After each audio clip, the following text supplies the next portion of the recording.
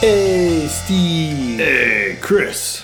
So, we've been talking about, we're going to have our 2019 recap episode and some other stuff, but when I looked at the list of games that each of us played last year and tried to find the games we both played, the only one we haven't already talked about on this podcast was Star Wars Jedi Fallen Order.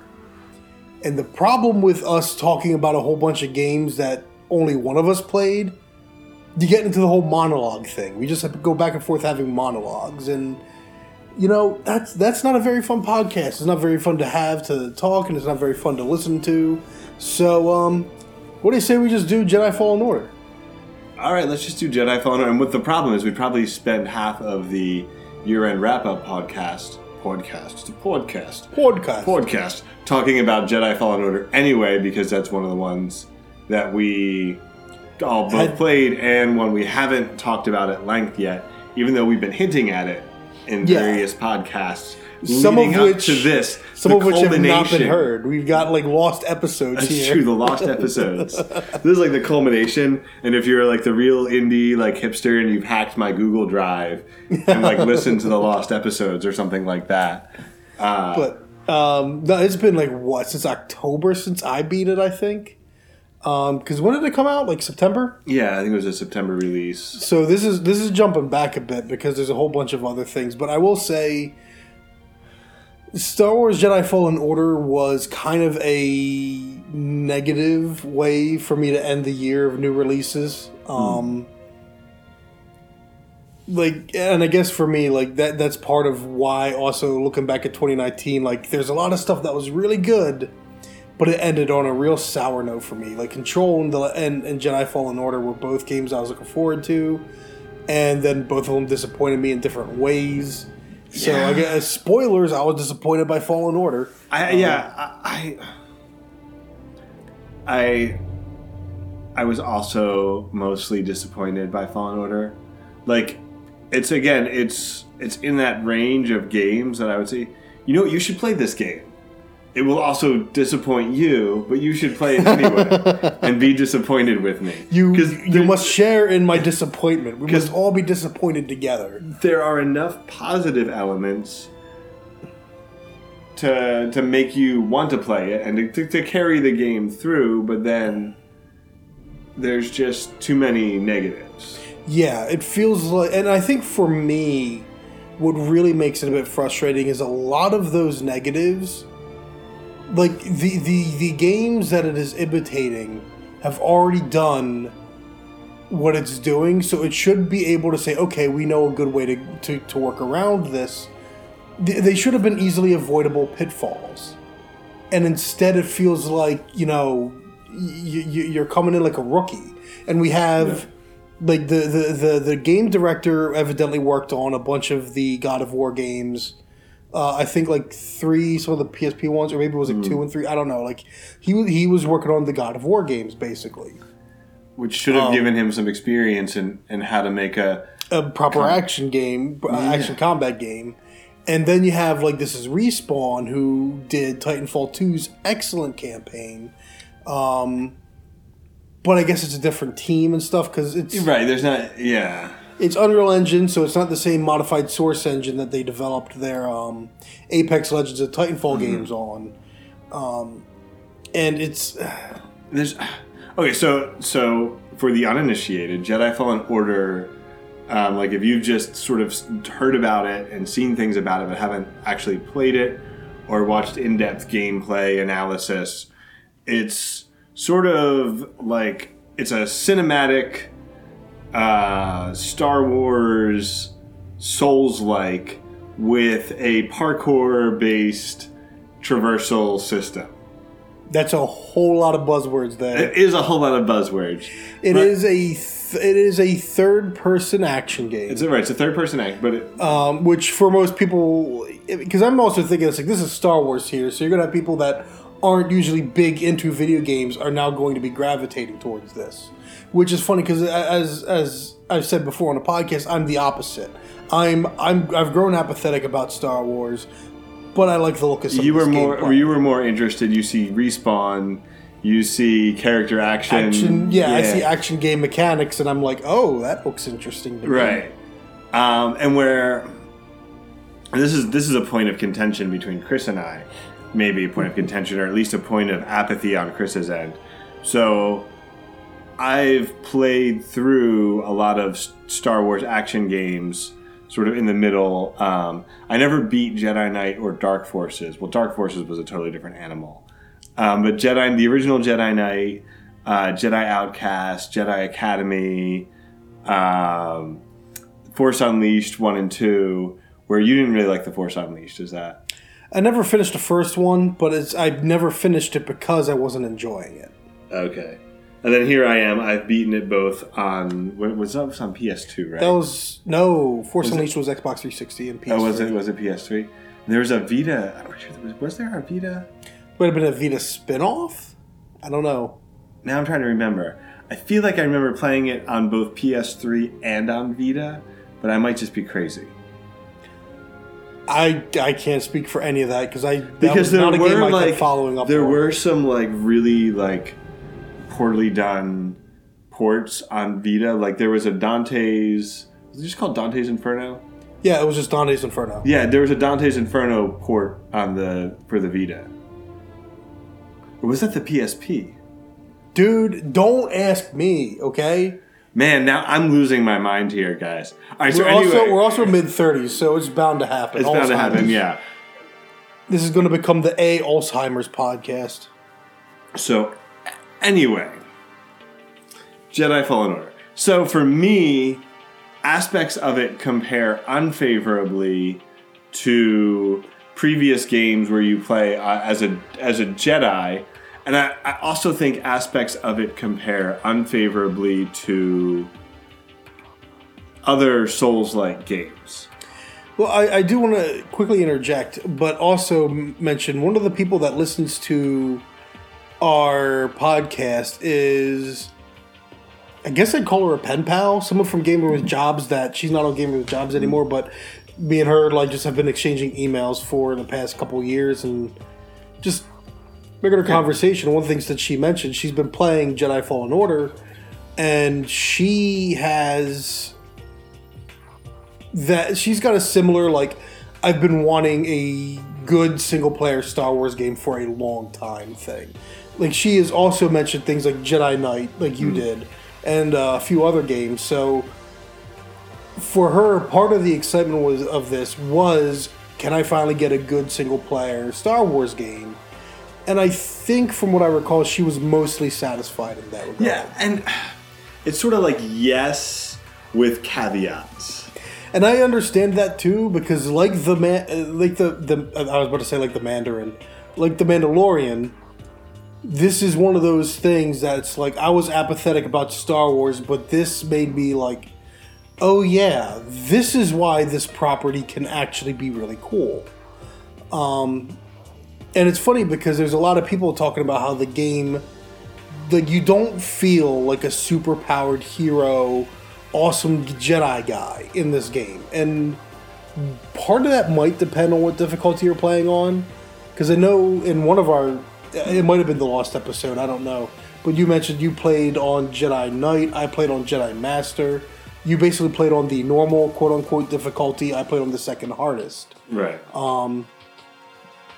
And I started to wish I played on the normal difficulty, but not for the same reasons that From Software games have annoyed me or irritated me. I found the parry timing, and maybe we should go over some of the basic mechanics. One of the big things they want you to do in this game is parry. They want you to time your sort of block to when that enemy is striking and attacking you. So you deflect it and you go in with your own kind of attack. Not every enemy you want to parry, or at least you want to immediately attack after parrying. Yeah. They start to vary it up as you go on, but it's one of the biggest mechanics in there. It's how you deflect laser blasts right back at the stormtroopers. But the more difficult, the higher the difficulty setting you choose, the greater the precision required. And for me, it felt just right at Jedi Master. It wasn't too forgiving, but it also was forgiving enough for a game that's largely running at 30 frames a second on a PS4. So, and because I'm not playing it as someone that's like, oh yeah, man, Star Wars, I get to play a Jedi. I'm just playing it like as an action game. I didn't mind a lot of that, but I will say I do feel the Force powers, which we'll get into a lot of that later. The Force powers were not nearly so well executed as they could have been. Like, if you are looking to play So, like, in the Force Unleashed, for example, in the Force Unleashed 2, which is the one I played more recently, the first level has you breaking out of Darth Vader's secret lab as a clone of his secret apprentice. Oh my god! You just keep playing. Anyway, and then you tear through this Imperial base, and you're like picking up stormtroopers and basically bowling for stormtroopers by throwing one stormtrooper at another at another round of stormtroopers, and pulling things off the wall to slam into more stormtroopers. And at the end of the level, you fight an AT-ST, and at the end of the fight, you do a quick time event and crush it with the Force. And so that's obviously a really big Force Jedi power trip, where you're just like, everything is very destructible environments, and well, at least for the era, and very, very like just lots of different ways. Do I want to stab this guy with a lightsaber? Do I want to pick him up and throw him over the edge? Do I want to pick him up and throw him at his buddy, etc.? And that kind of thing. And so you come into something like Jedi Outcast, and it's like the Force powers are like, okay, by the time I'm halfway through the game, I can consistently push someone off a ledge. 2 or 3 times, and then I'm out of Force. And then I'm out of Force power. See that, and that's the biggest issue is the Force energy, I think. And like you and I talked. It's like I found like 8 of those healing stims, and you had like what 3, 4? 3. You had 3. I finished the game with 3. Yeah. So I did a lot of exploration. I might have had more Force essence like expanded than you did. Probably. And I still felt like it's like you don't want to use that much Force energy, because just about like all your great moves use so much of it. That next thing you'll use like 2 or 3 attacks on just a fraction of the enemies around you, and then you're back to basic moves and nothing but basic moves. So you kind of end up trying to play conservatively, because you never know when you're going to need to rely on a Force power and not have the ability for it. But otherwise, it's like you could be slowing people down. You could be throwing on my favorite. It was doing the Force pull and then just stabbing someone with the lightsaber. Like, that was like an instant kill most of the time. Some of the more powerful enemies, like, they turn it into an attack. Like, if you tried the Force pull, they just launch and like attack. They use that for their so it forces you to like be careful which enemies you use that on. But it's also just so super useful when you're fighting just mooks. And you can choose which mook, like, oh, you're going to be annoying. You require 2 hits. Now you only 1. Like, it's like, you require 1 hit. Yeah. Like, but it's like you can't just like keep varying it up. And I think and that's where I felt like, so initially I think, like I said, my criticism was as a Star Wars fan, as a fan of the Jedi power trip genre, I didn't feel like I was getting my Jedi power trip. And then I sort of turned around and looked at it as an action game and as a sort of Souls-like maybe. And that would be a good term, yeah. And something that struck me is that there really wasn't a ton of variety in your combat options. So if you're having trouble, so for example, in Dark Souls, or whatever, if you're having trouble with the parry timing or something like that, you can switch to a weapon which has more forgiving parry timing, or you can switch from a 2-handed weapon to a shield sword combo, or there's all kinds of different ways you can switch to a long range build, a more long range focused build, in order to maximize that, or a more magic-focused build, and all these other things where you have all these different ways to figure out how your play style works in the game. And obviously there's some core mechanics you're going to have to get, sidestepping and dodging and blocking and parrying. You're going to need to get to some degree, but there's a lot of room around those mechanics to move, where I felt like Jedi Fallen Order, there was basically just the one path, is that you're going to need to learn to play the game how Respawn wants you to play the game, and there's not, outside of, like I said, oh, look, I can just push these guys off the edge. Yeah. There wasn't a lot of customization or personalization in the combat. And I don't necessarily mind that myself, though, because I guess what I was kind of realizing as we were already talking about it here is it's not technically the same genre, because again, as you said, this is Souls-like, but when I compare it to other action games, and I'm thinking of like Devil May Cry. Devil May Cry has that style meter, and if you keep using the same moves over and over again, that style meter doesn't go up. So it's a game that is actively trying to tell you to keep switching your moves up, to keep exploring your abilities, use different combos, think about what your character is capable of, and try and get you to be as flashy and diverse in your moveset as possible. This game is the exact opposite of that. Yes. Partially in that there's not much you can do. And then that, again, it feels like it dissuades you. Like, their idea of variety, and I don't know if this counts as spoiler at this point. I don't think it is, and some things, considering the TV spot has a major spoiler, who knows what counts as one for this game. But the Darth Maul double-sided lightsaber or whatever. Like, the two-ended. Yeah. Where it's more like a bow staff kind of a deal. That's supposed to be good for groups of enemies, and it only deals half the damage. And I found against animals it wasn't bad, but it wasn't good either, because Cal is doing a lot more flashy moves, but you still need to parry because there's going to be a lot of enemies that just because a Souls-like, enemies flinch a lot less when they get hit in this game. And you flinch all the dang time. Yes. So I'm probably going to sound like I'm completely crazy here. But and I'm going to now say three of my action game sort of reference points, especially for something like this, where are the original Assassin's Creed. Everyone's going to say I'm crazy because I think everyone hated the combat in that except for me. When I replayed it, I actually found I developed a new appreciation for it. I think it's a lot better than people give it credit for. Yeah, but you don't have to be good at it. That's the problem. Right. So, but aspects of the original Assassin's Creed, Heavenly Sword, and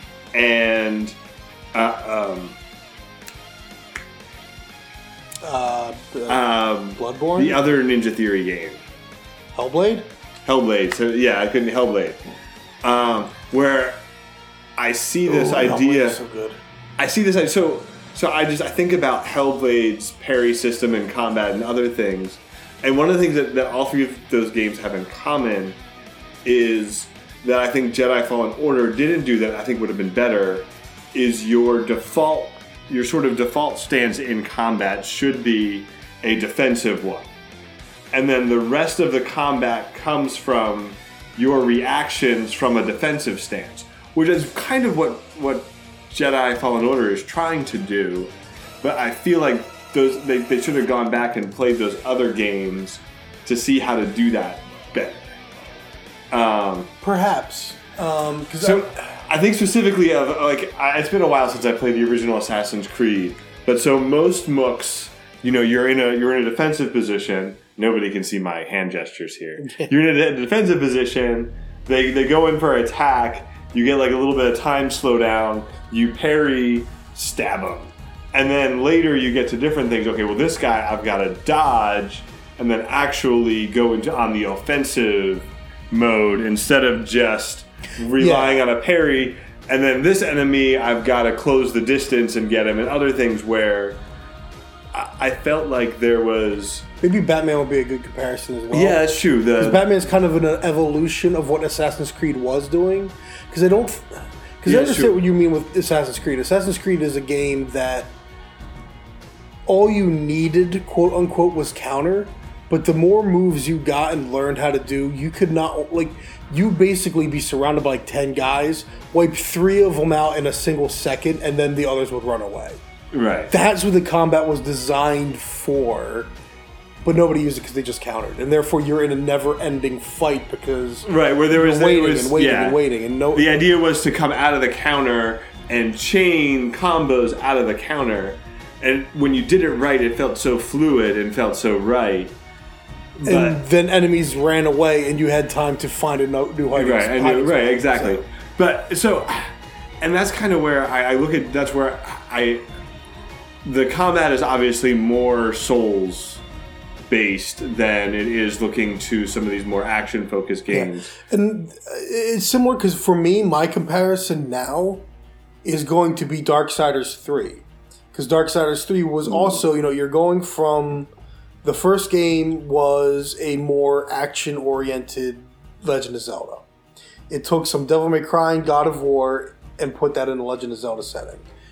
And then Darksiders 2 was more loot-based, but it sped that combat up. So it was closer to Devil May Cry than God of War. Darksiders 3 slowed the character down a bit again, but it's still faster than Dark Souls.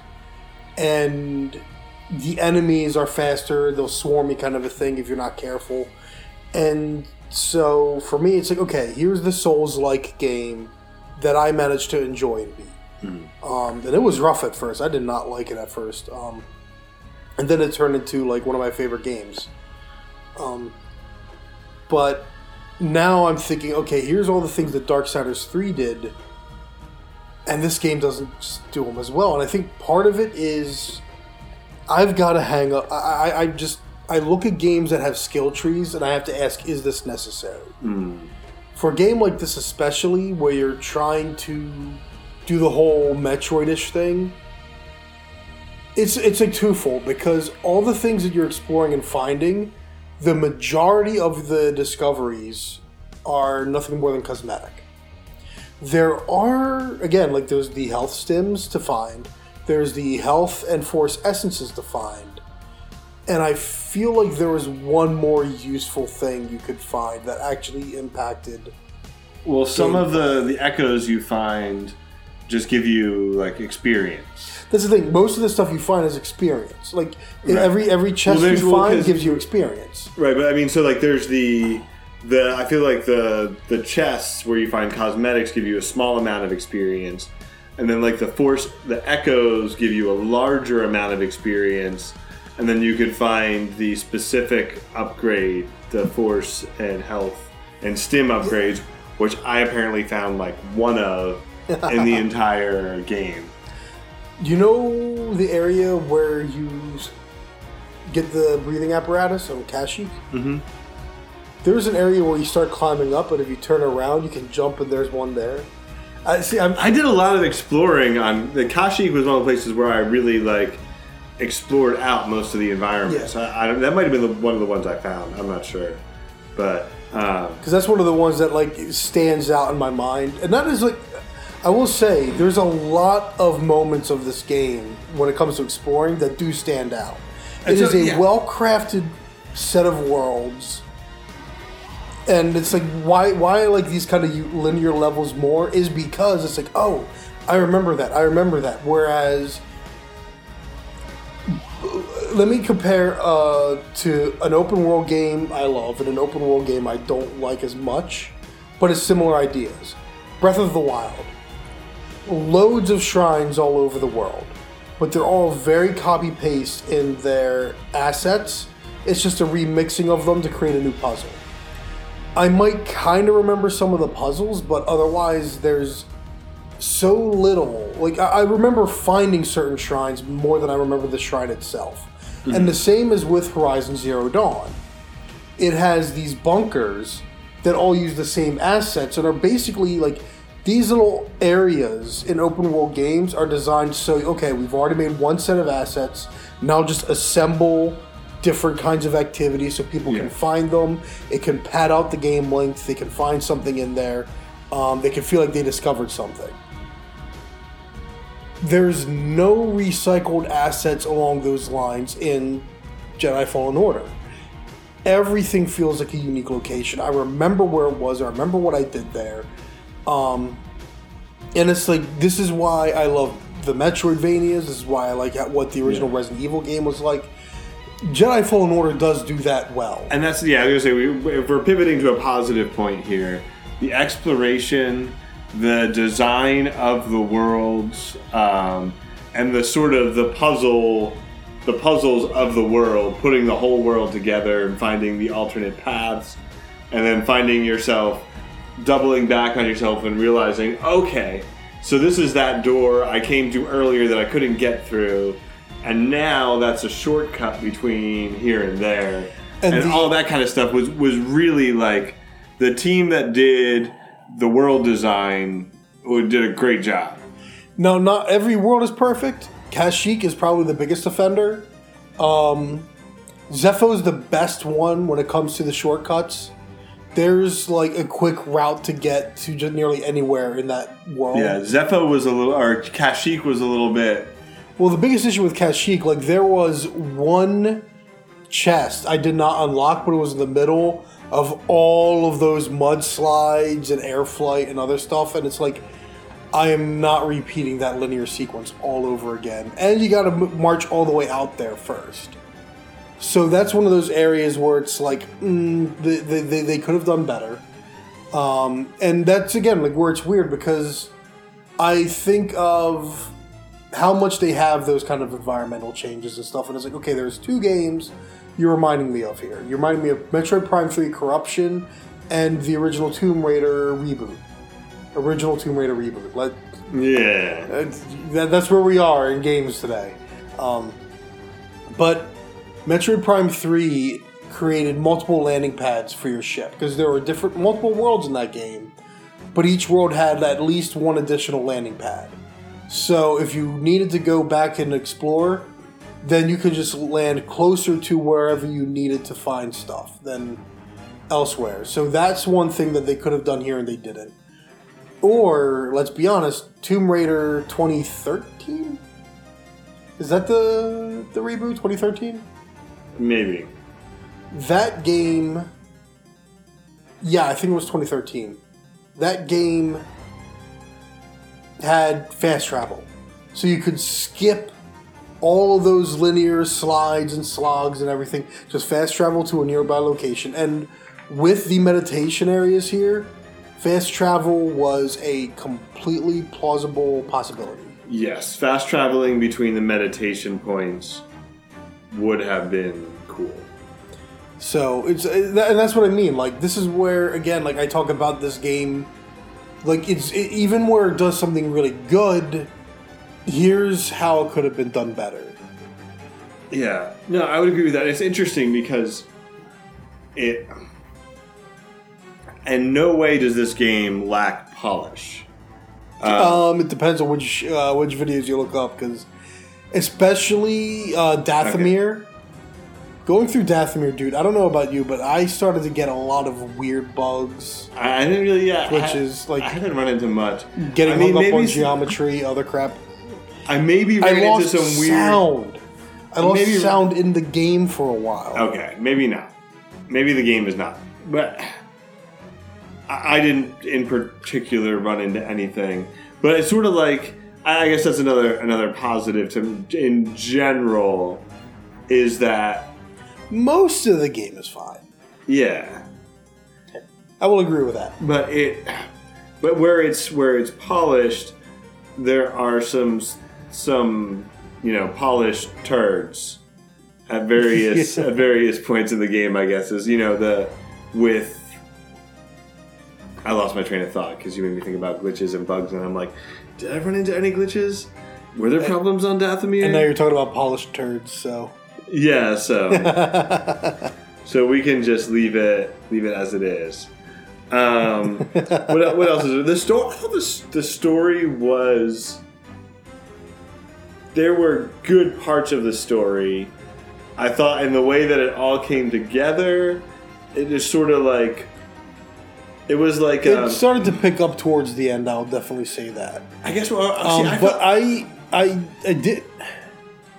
It felt to me. So it kind of felt to me like a TV show in some ways. In that, like you got an ensemble cast. Well, yeah, not just the ensemble cast, but like yes, there's that where like there's. You know, if you ever watch a show that's like a, or how would you say it? There's a unifying thread, but it's not a serial. It's like one of the, I guess I think of it as modern, but it really goes back pretty far, where each episode stands alone, but then there's a unifying thread, and then usually the last like 3 or 4 episodes of maybe 2 or 3. It's just like all of a sudden we're like, okay, we're going warp speed into the plot. Where the rest of the series is sort of sprinkled overarching plot stuff into it. In a lot of ways it feels like that. And then you get to, you return to one of the planets and then like all of a sudden the plot's like warp speed. Okay, we're adding a new member to the crew and we're like doing this and we're like, boom, boom, boom, you know, and then the game's over. I kind of see what you mean. I think part of that is also just called rising action. Well, no, you always accelerate towards the climax. There is, but I think it feels like the game's taking its time for a good amount of. It's sort of taking its time. Or by time it speeds up, there's also a lot less exploration to do. And also, it doesn't feel like you get personal revelations about the character, but if to a large degree, nothing about the status quo changes much until, you know, like there's no, not that every game needs this, but there's no, like, Aerith's death. Or something like that. You can't bring that up anymore, man. It's going to be a spoiler. And that's not even going to be in the remake episode coming out this year. Spoilers. That's going to be in like 2028. Spoilers for all of you Gen Zers out there. Zennials, as they call it. No, Zennials is a made up thing for like. What year were you born? I don't even care, man. Zennials, I know exactly. Zennials is like a made up thing for like the early millennials who maybe like had dial-up internet when they were kids and didn't actually have broadband until they were adults. Sort of. Kind of thing. I'm 85, so I'm 10. So you would be. I remember when I was called Gen Y. That's what I remember. Okay, so you would kind of be like in that Zennial is like people say from like 80, 84, 85. They're like the older millennials. That's not what I've heard. This is Generation Z. So you just called Generation Z Zennials. Generation Z is the generation after millennials. Zennials is the made-up generation that's supposed to be the bridge between Generation X and Generation Y/millennials. Dude, this is why we shouldn't have mentioned this at all. You shouldn't have called out Zennials. Anyway, Gen Zers, I'm sorry about the spoiler. Aerith dies. They don't care. They're not listening to podcasts. They're not listening to podcasts. No, that's all. They're listening to, like, I don't know, whatever. That's all like boomers listening to podcasts. Whatever trash my niece listens to. Yeah. No. I got called boomer the other day. I told you about it, didn't I? Wait, seriously? Was it one of your? I was playing Overwatch. Oh well, then who cares about them? Who cares about them? Yeah, it was kind of funny though. I'd like call out like Junkrat's flanking. Okay, boomer.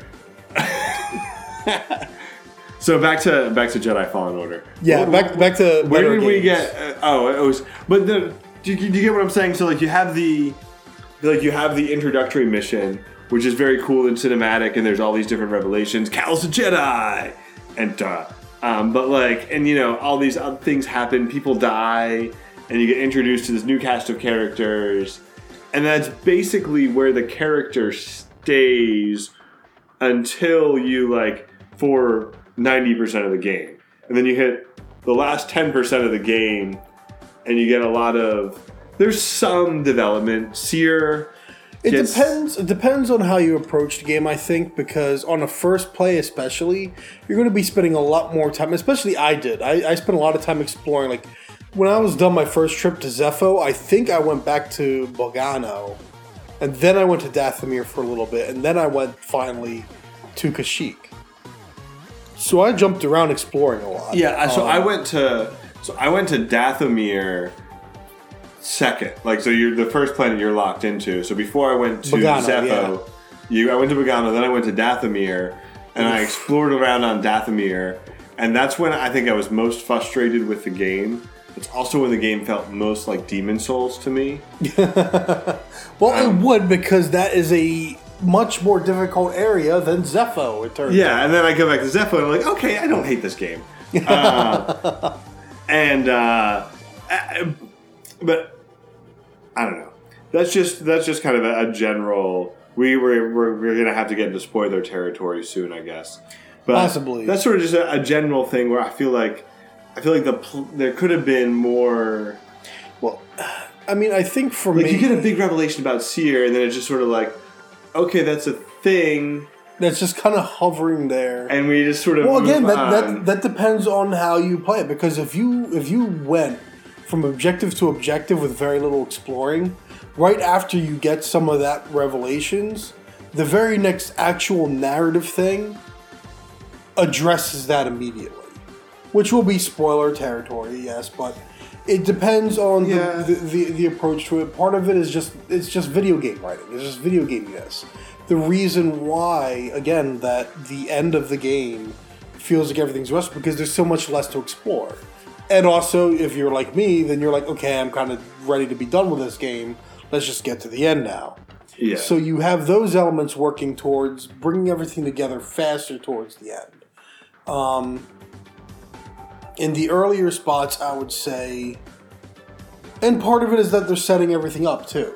Yeah, no, there's definitely. It's not that it's bad. It's just that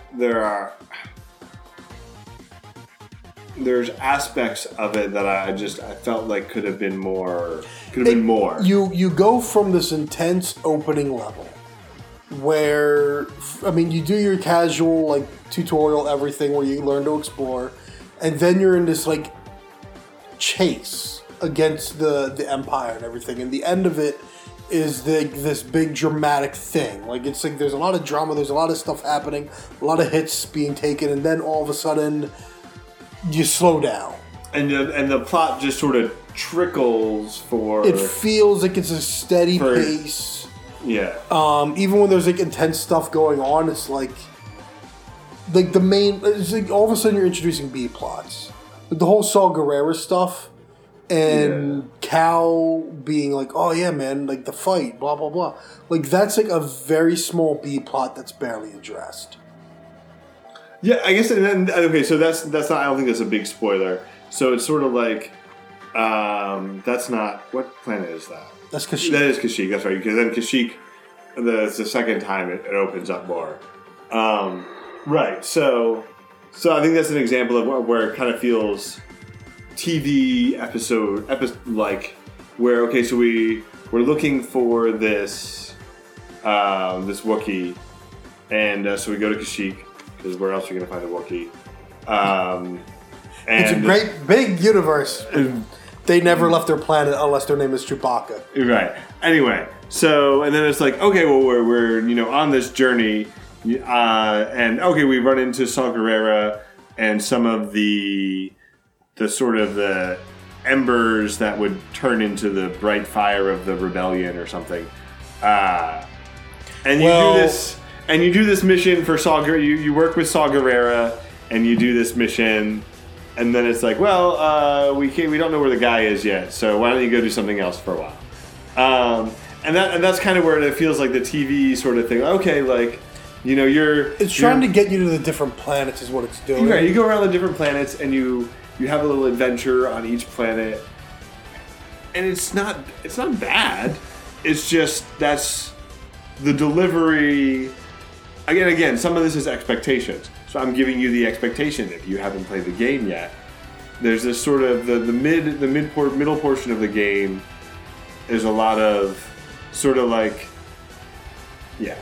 I'm making a motion with my hand you can't see. It's not like an obscene motion or something, but just know there's a motion that makes this much more clear. It's steady forward progression, but it's not like pushing, and that might be appropriate for a video game. I mean, let's be honest. In a video game, how many people want to be like rushed in an explorative world like this? Like, the game doesn't really speed up until most of the exploration is done, until most of it's not available. And that's true, right? With one exception. I think Dathomir was too long.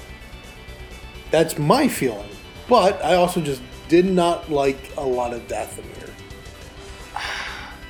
Part of it was I had to go back to get one item to 100% Dathomir.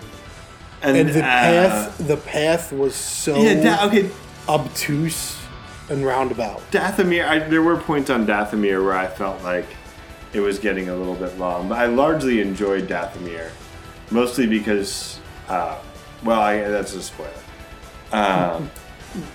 So I think in our pre-spoiler discussion of the game, it's a pretty solid Star Wars story.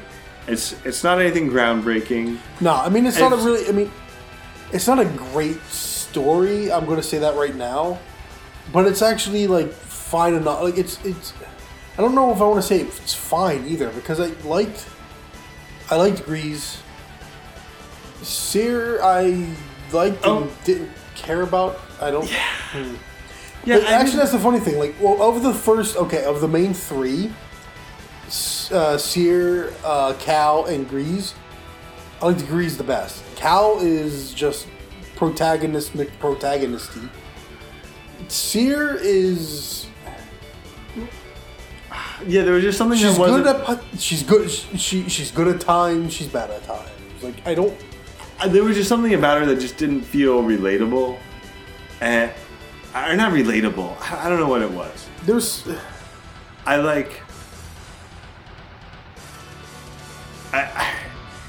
It felt. I can't think of the word. Like, let me tell you my dark secret now, kind of stuff. I just. Like, it's hard to really buy into the friendship Cal and Cere develop. And part of that's both of the characters. Part of that really is both of them. But, like, because you're with Cal all the time, it's easy. Oh, of course, there's BD-8, who was just best droid. Oh, yeah. The droid was great. But the character that they add later on, I that's going to have to be a spoiler, but the last character aboard the ship, I liked that character. I was surprised at how much I liked them. Yes, I know. I agree with that. I was surprised. See, that was like a good surprise, and I guess I think that's what I'm thinking. Where I feel like some of these sort of status quo shattering moments, not that was like necessarily shattering, could have happened early. Like if you had, so the second trip to Dathomir has a lot of stuff happen that's not necessarily driving the main plot forward, but it also creates interesting conflict for the ship outside the main plot. It creates a change to the status quo on the ship, where if you had bumped that trip up and had that be earlier in the game, I feel like that's the sort of thing that would have had more you can work with. Right, you'd have more you could work with, where you would have spent more time with an interesting character, and you would have maybe felt the impact of the sort of the secret revelation of who's this mysterious stranger and all this other stuff. You know what this made me realize? More interesting. You know what this made me realize though is when I think about the group on board, it makes me want the next game to be a party-based role-playing game. To completely switch genres and be a party-based role-playing game instead, because I'm thinking about, okay, well, what if you could play as different characters, and it's like, you know what, just role-playing game. Or okay. Let's go back to turn-based RPG combat. Come on, give me your Final Fantasy X ripoff like Lord of the Rings did. That would be cool. I would even be down with a where if you could swap between members of the crew and each of them having some kind of unique ability in combat and in exploration. Yeah, there's stuff like I'm trying to think. So, of like for example, for example, Mini Ninjas Cal, is the first game that comes to mind. So, like if Cal, for example, has the same basic move set, but has maybe the certain abilities with climbing and parkour that are required to reach certain things. And then if the character who we're not talking about right now had a different combat style and was able to use things like teleportation or whatever else that we see them use in the story and in combat and give you a different feel. So like if you're struggling with this fight, maybe try... I don't know because I'm trying to spitball at my head too because I'm thinking like you swap between the different characters as you explore the world. So one person can unlock an area for the next player. Or like Sonic Hero style. Why you gotta bring Sonic into it? Well, every time Sonic Heroes is each level. There's break points where you have 3 paths. You could have gone the Lost Vikings route. You have a speed. Oh, Lost Vikings. Oh man, but Lost Vikings is great. Don't get me wrong. But so what I'm thinking of Sonic Heroes is each level has break points where there's 3 paths. There's a power path that you can take with Knuckles or Vector the Crocodile or whoever your power character is. There's a speed path, Sonic, Shadow, etc. And then there's a flying path for Tails or whoever else. Nobody cares about any of the other flying characters. Cream the Rabbit, like seriously. But you could. Are you not looking at that timer right now? I'm looking at that timer. You're wasting time. I'm talking about Cream the Rabbit. We could be talking about spoilers. We're talking about Sonic. Rouge the Batman. Rouge the Batman?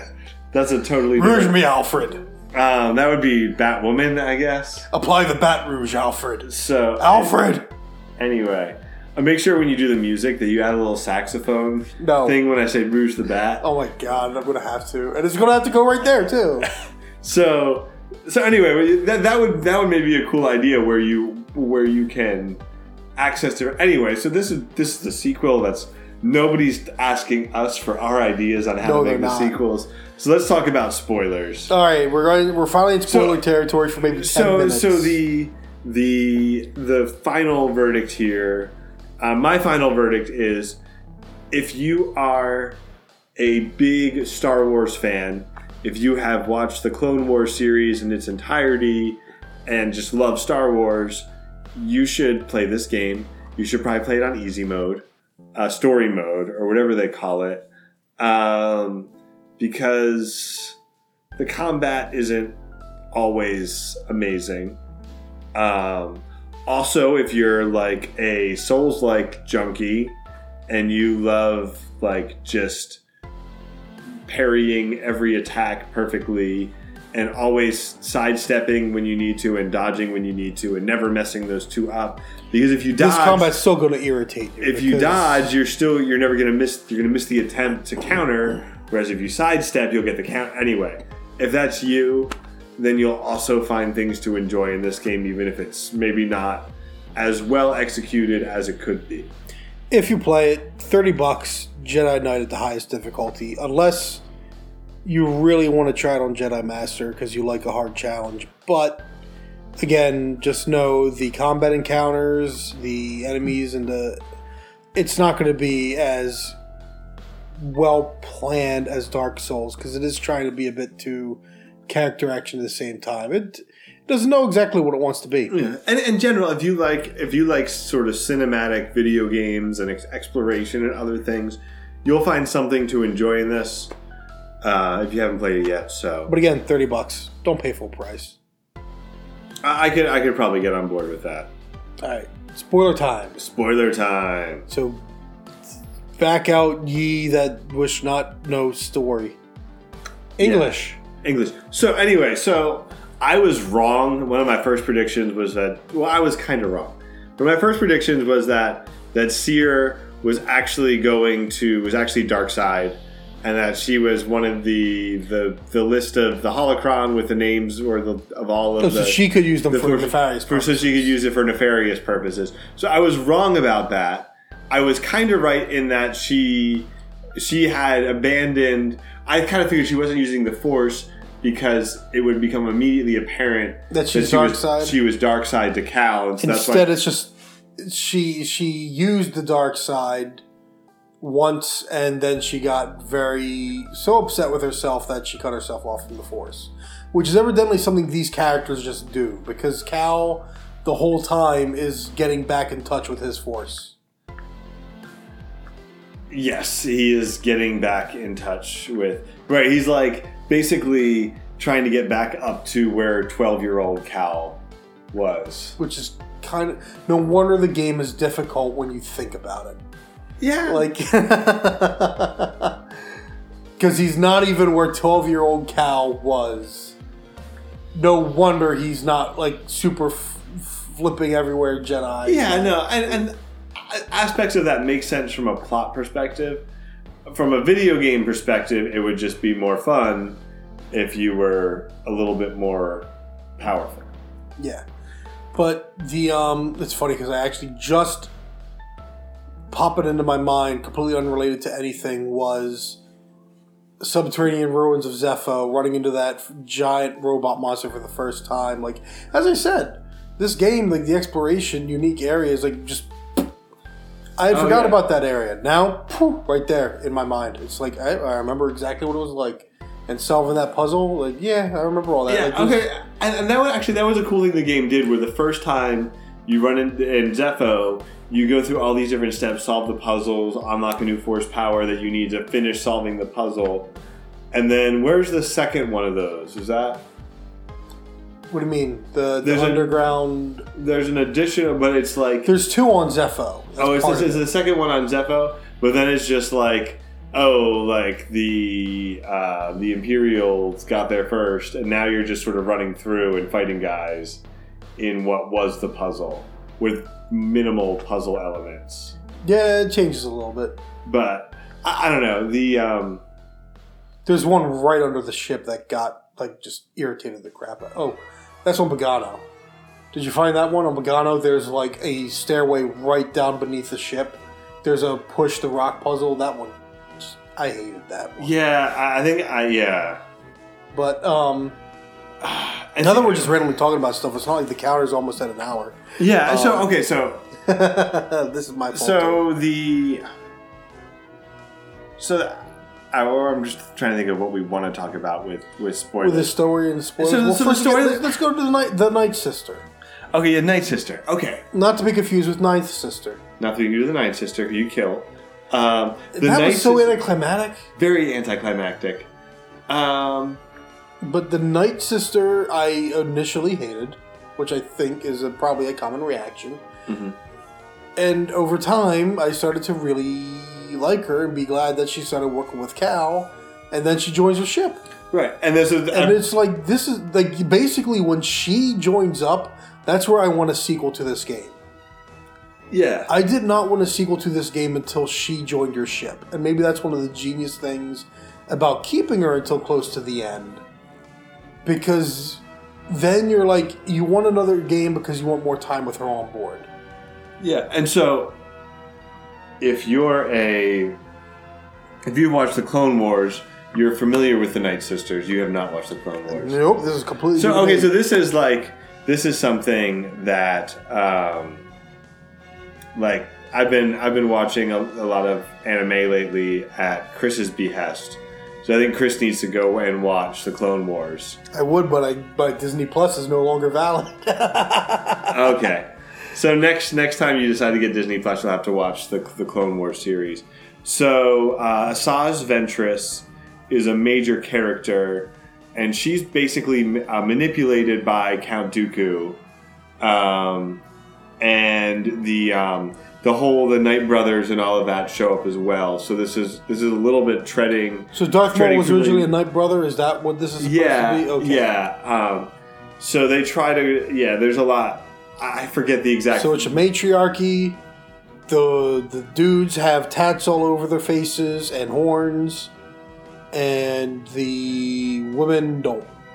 Yeah. They just have purple skin. And so there, and then the whole plot line that goes down there with in the Clone Wars with the Jedi Order and all of that would have already planted probably a large distaste for the Jedi, and then also for the Sith from Asajj Ventress is eventually killed and betrayed by Dooku. So there's a lot of hatred to go around. So then you have, I mean, I caught on to that. Yeah, Yes. Terran Malicos shows up, who's a Jedi, who then does this again. So you can kind of understand some of the Night Sisters' motivation and kind of being Not liking Jedi. yeah, I guess you could say she's a bit of a witch. No. No. Anyway, so yeah, I like the character. I was kind of pumped when she pivots, and when you get a little bit more background on her and what actually went down on. And somehow within like the last stretches of the game, you start to see a potential romantic chemistry between her and Cal. Or was that just me? No, that was there. That was definitely there. That was there. Yeah, it just. Okay. Well, again, and I can see where you're saying why you ended it later, but at the same time, I think it would have broken up the game a little bit more to have her show up sooner. But at the same time, if all she did was because, like, Cere and Grease have reasons for staying on the ship. Like Cere at this point does not have her force. She's not. And she's committed to this mission. Grease is just a pilot. He's not really a warrior. But then you get the Night Sister on board, and I would expect her to be like doing combat as well. I do not expect her to sit on the ship and wait for Cal to do everything. Yeah, that's true. So that's where, again, like it's talking about like what are we going to do with the next game, and in my mind, it's like, well, now that Cere's using force powers again, now that we got a Night Sister, like leave Grease on board. Everyone else is now like, this is your adventuring party until you start adding new characters. Let's go full on JRPG with this. Come on. Ooh. Or actually, you know what else? Another game that could work as a comparison is Ys 8, which I'm finally getting close to the end of. Where the way the combat works is each enemy type has weaknesses against one of your attack types.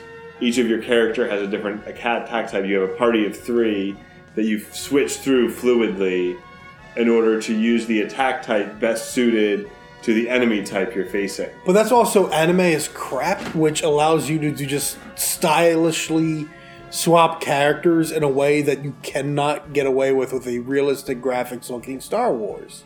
That's true.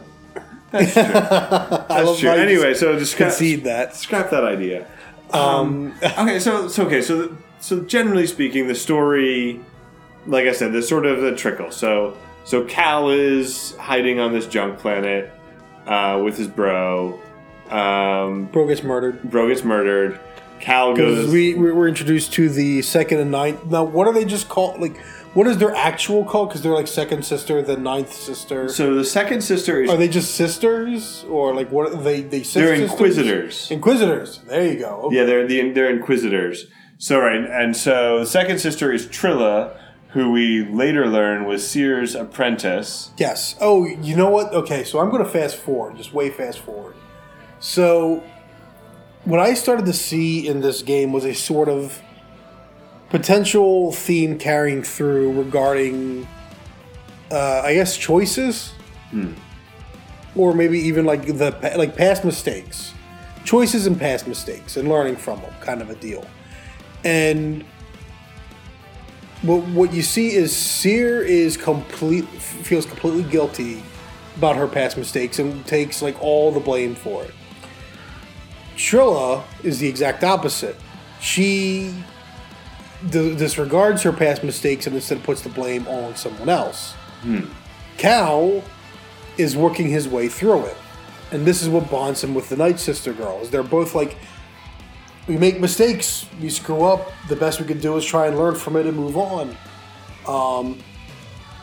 And she, of course, gives him the best bit of advice, which is, are you sure you ought to find this holocron? Like, are you sure you ought to bring back the old Jedi Order if this is what happened? Like, are you sure this is a good idea? And it turns out that the end answer is it's not. Cal has that vision that everything's going to go belly up.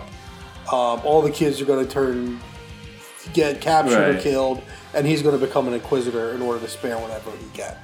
So basically, he sees what fate lies before him, and it will just be a repeating of the cycle. So, and again, choices. Who's making the choices for these Force-sensitive children to become Jedi? She asked that question, and it's like, do we just, like, are they automatically going to be made into Jedi because they're Force-sensitive? Or do we allow them to, like, come to us? Like, do they come to that on their own? Yeah, and that's kind of like, sort of drops that low-key criticism of the prequel Jedi Order. Yes. Of like, we just sort of find their Jedi or Force-sensitive children and tear them from their families and train them as Jedi. But they're babbies. And we make them completely devoid of any attachment to their parents or family or anything else because that's for the greater good. Yeah, for the greater good. Hot Fuzz right there. The greater good. Shut up! Right. And so, anyways. And I think that's part of why the ending feels anticlimactic. See, interesting that you say that. Because my preferred ending of this game would have been for Trilla... Like for Trilla and Cere, their final confrontation to be for Cere to basically say, I'm done taking responsibility for your choices. Trilla's angry, and now all the stuff that happens at the end when you're trying to run away is Trilla's like just letting go of her rage. Just letting her rage go. She's the final obstacle you're running from, and in the end she is her own doom. That, I think, would have been a greater turn for Trilla's character. Instead, she gets stabbed by Darth Vader. Yeah, instead, you gotta give the fanboys their thing. It's like, this was almost, because, okay, I'll concede, okay, fine, we're gonna have a game with lightsabers. Because again, what's one of the greatest things about Mandalorian? No lightsabers. No Jedi. There's one Force-sensitive character, but it's barely used or addressed the entire series. And nobody seems to know what to do with it. Yes. Most people don't even know what it is. So, now we have a setting where, okay, we're a Jedi, but we're at least doing something a little different. We're going to ask whether it's a good thing to just train more Jedi. We're going to have a variety of characters. We're also going to deal with bounty hunters and what it's like to be bounty hunted and to have a character that's really in debt. You're going to explore some different stuff. But no, we got to have Darth Vader. You got to have him. Just like in Rogue One, you had to have him. And it's amazing because you see all this display. Like, that was actually another thing that occurred to me. Cal's Jedi actions in this are far more consistent with the original trilogy than anything in the prequels, and therefore anything that's come out by fanboys that are like, Jedi are the craziest. And then you have like Rogue One and this, and it's like, man, why the heck is Darth Vader the cybernetic, like enhanced death machine just getting old that he can't handle Obi-Wan that way? Even though Rogue One is like what, like days before A New Hope? So theoretically, if he's able to like slaughter these guys as easily, like, then you go back and you watch A New Hope, and like him and Obi-Wan fighting is the most awkward thing. It's like from A New Hope to Return of the Jedi, most of The Force Unleashed feels pretty like, yeah, that's about right where that power level was. And then Darth Vader shows up. And he's just super powerful. And it's like, and that's also the thing too, is like for these characters, there is no emotional attachment to Darth Vader. Right. He does not serve the themes at all. He does not serve any of this character. It's just he's just there to remind you that you're playing a Star Wars game, basically. Yes, and for all the fans to be like, oh, and for the developers to watch their TV commercial and see that the marketing team spoiled Darth Vader's inclusion and be like, no, why did you do that? Why did you do that? So that's my take on the game's ending. Yeah, I guess that's. It just felt. I really think that the inclusion of Darth Vader sort of ruined the ending, because you have this. Okay, so you have the sort of the culmination of the plot is the holocron is recovered, and that is it destroyed? I forget. No, Cal does destroy it, I believe. Right. So basically, yeah. So at the end, Cal destroys it so that no one can use it to locate all of these Force-sensitive children. Yeah. And turn them into Inquisitors or Jedi or anything else. But it's sort of like wrapped up in this encounter with Darth Vader that doesn't feel right or earned, or it takes away. I'm surprised this is your response. I was expecting to be like having a debate about this. No, I'm not the Darth Vader fan, but I loved the Darth Vader in Rogue One. Well, see, I feel like Darth, he doesn't do anything particularly impressive in Rogue One. He shoves his lightsaber through the door. Yeah, what it is, it's all about fear and like, it's all about the appearance of it. He's built up this reputation kind of thing, where in Fallen Order,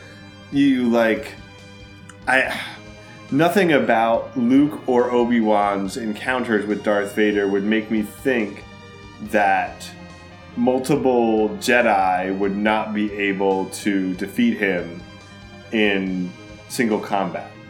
That's not his strength. Darth Vader's strength is not, he is so strong he is going to destroy you in combat, one-on-one. Well, this is a whole different topic. Anyway, it's a whole different topic. Anyway, so just, I didn't feel right to me as it was presented in the game. See, canonical reasons or not, because I say that, but for me, it really does just come down to, was Darth Vader necessary for this game? No. Did he improve the story any? No. Now, there are going to be people, and I've already discussed with people, that do believe his inclusion was an improvement for them. But it's like, it's kind of like, and people do hate the constant referencing, and I think part of it's because there's a lot of reverence given to the Red Letter Media guys. But the best way I could summarize that was the Red Letter Media guys going, I know what that is! Yeah. Like, that's the excitement. Like, Darth Vader shows up and it's like, I know what that is! Yay! It's my childhood again! And it's like, I cannot get on the wavelength where seeing Darth Vader feels like an improvement and feels like it helps the story, as opposed to letting these characters tell their own stinking story. It's in this universe. It doesn't have to have all these characters. And they didn't even really, as the story goes, we didn't go to Tatooine, we didn't go to Dagobah, we didn't go to Hoth. We did go to Kashyyyk, but But Kashyyyk was in the prequels for 5 minutes. It's not like, it's not like. So, okay, Tatooine, you're on Tatooine in, going in story chronological order. In Phantom Menace, you're on Tatooine in Attack of the Clones. You're in Tatooine in A New Hope. You're in Tatooine in Return of the Jedi. Revenge of the Sith. You're in Tatooine in A New Hope. You're in Tatooine in Return of the Jedi. Can we just, and these sort of.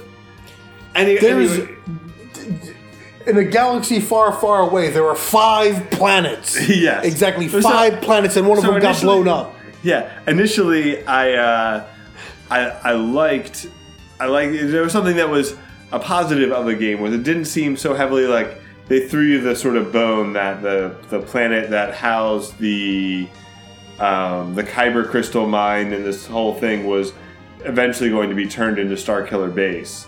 But it was subtle and it was small, and it's not a planet we've spent a lot of time with. And so I felt like, to a large degree, and we were exploring there. Actually, right. that's another thing too, because it had story like where you found echoes, force echoes of like a child that was it did not have the best attitude and got lost on an expedition. Yeah, that was cool. It had the story. Yeah, it was cool. A kid died. But okay, I mean it was from a no, but it helps develop this. Okay, this is and it perhaps also goes into, do we really need to bring children into this? Do we need to force them into this life where... So it's like, even then, it's like we're developing a story. Like, it feels like it does... Oh, which Star Wars movie did it? Was I comparing it to? Because it feels... The Last Jedi. It feels like it does like a lot of what The Last Jedi was doing when it comes to questioning, like, fandom and the assumptions and stuff. It asks some of those questions, but without the social media... gotcha, nudge, nudge, wink, wink. It's asking a bunch of the same questions as The Last Jedi, but it's doing it in a manner that's more reverent to the material, but not, like, worshipping the material. Yeah. No, I can totally see that. I guess that's why, in the end, it's disappointing that... Because, again... the climax of the story ends up being Darth Vader chasing you down. And he's the one that wipes out the woman you've been... Because it just feels like Ciri, whatever. Ciri standing up to her former Padawan, and her Padawan getting, like, so angry at her. Like, to me, in my mind, that's, like... That closes those characters' arcs off. Like, that would have closed their arcs off so well. It would have been their story coming to a conclusion. And I think that's part of the funny thing too, because for the end of this story it feels like Cal's just there. He's an observer, but and that's part of it too. Like, Trilla, right? Trilla, yeah. She was trying to, like, turn him against Ciri, or, like, mess with his mind, get him, like, to stop trusting her so much. But instead, he does trust her. And, like, but at the same time, like, in that ending scene, it feels like maybe at best he's there to keep her from going dark side again, but, like, it just seems better, like, for her moment to be, no, I'm not going to keep taking the blame. I'm moving forward. And for her to move forward, because think about real life relationships, man. Like, have you ever been in have you ever known two people that feuded so bad for a while, then one person just like, you know what, no, I'm done, I'm gone. And the other person's so angry about that? You're not, but I'm trying to figure out, do you actually know, like, have you known that? Like, yes. Because I've seen stuff like that. Yeah. And it's like, that would have been a perfect way to wrap this up. And anyways, I've spoken too long about it. It is one of those things that left a sour taste in my mouth, narratively speaking. Like, the narrative I was mostly on board with. Again, it was never, like, too great for me, but towards the end I was like, man, this is getting better and better and better and better. Oh, Darth Vader. Yeah, see, I know what that is. But it's... Yeah, I mean, it could have been worse. No, it could have been worse. It could have been Force Awakens. Oh! Did you just see we lost subscribers? Unsubscribe. Unsubscribe instant. No, not to get into that. I think, yeah. But I will say, between this and The Mandalorian, again, like, these two things single-handedly saved Star Wars for me. Like, it's okay. That feels like a loaded term. It redeemed in your mind the idea that there are stories that can be told and not told in this universe that are good stories and that don't have to be everyone is related. Skywalker. Yeah. Skywalker. Also, just as a side note, like, why on earth would, like, Ben Solo take the last name Solo instead of Skywalker when, like, Solo was literally, like, a made-up last name that Han Solo got, like, when he was signing up to be an Imperial pilot, and, like, Skywalker's, like, Skywalker. Wait, was that the backstory given in the new movie? Because I heard it was. In the Solo movie. But he signed up to be an Imperial pilot? Yes. So Han Solo is attempting to escape the authorities. He goes to the Imperial recruiting station, and he doesn't have a last name. He's just Han, and he's by himself. And the guys. See, that logic is stupid. Yeah, right. And he's by himself. So he's Solo. He's Han Solo. So that's stupid. But the idea that he just gives a fake name, that is fitting. Yeah, so anyway, so then that becomes his name, right? But then, like, you marry, like, Leia Organa Skywalker. Do you maybe? I now pronounce you Han Duo and Leia Duo. But, like, no, but for real. And like, then little Ben is born, and it's like, oh crap, we're gonna have to change all our names. Trio. Again. Exactly, it's like Han Trio. Yeah. But seriously, like, anyway, they should have named their son Doug. Have you? I'm guessing you haven't seen the movie, but you've seen the memes. You missed my Pokemon reference. I did. I'm Ray. Ray who? Ray. Oh, you haven't seen. Oh, no, I know at the end. Yeah. Yeah. Anyway, on that note. Yeah. I mean, this is almost like an hour. Yeah. We recorded for long enough. For way too long. Yeah. So we hope you enjoyed this, and maybe we'll do Witcher next time. Maybe we'll do anime. I'm we'll Ray. find out. Ray who? Raiders of the Lost Ark. Good night.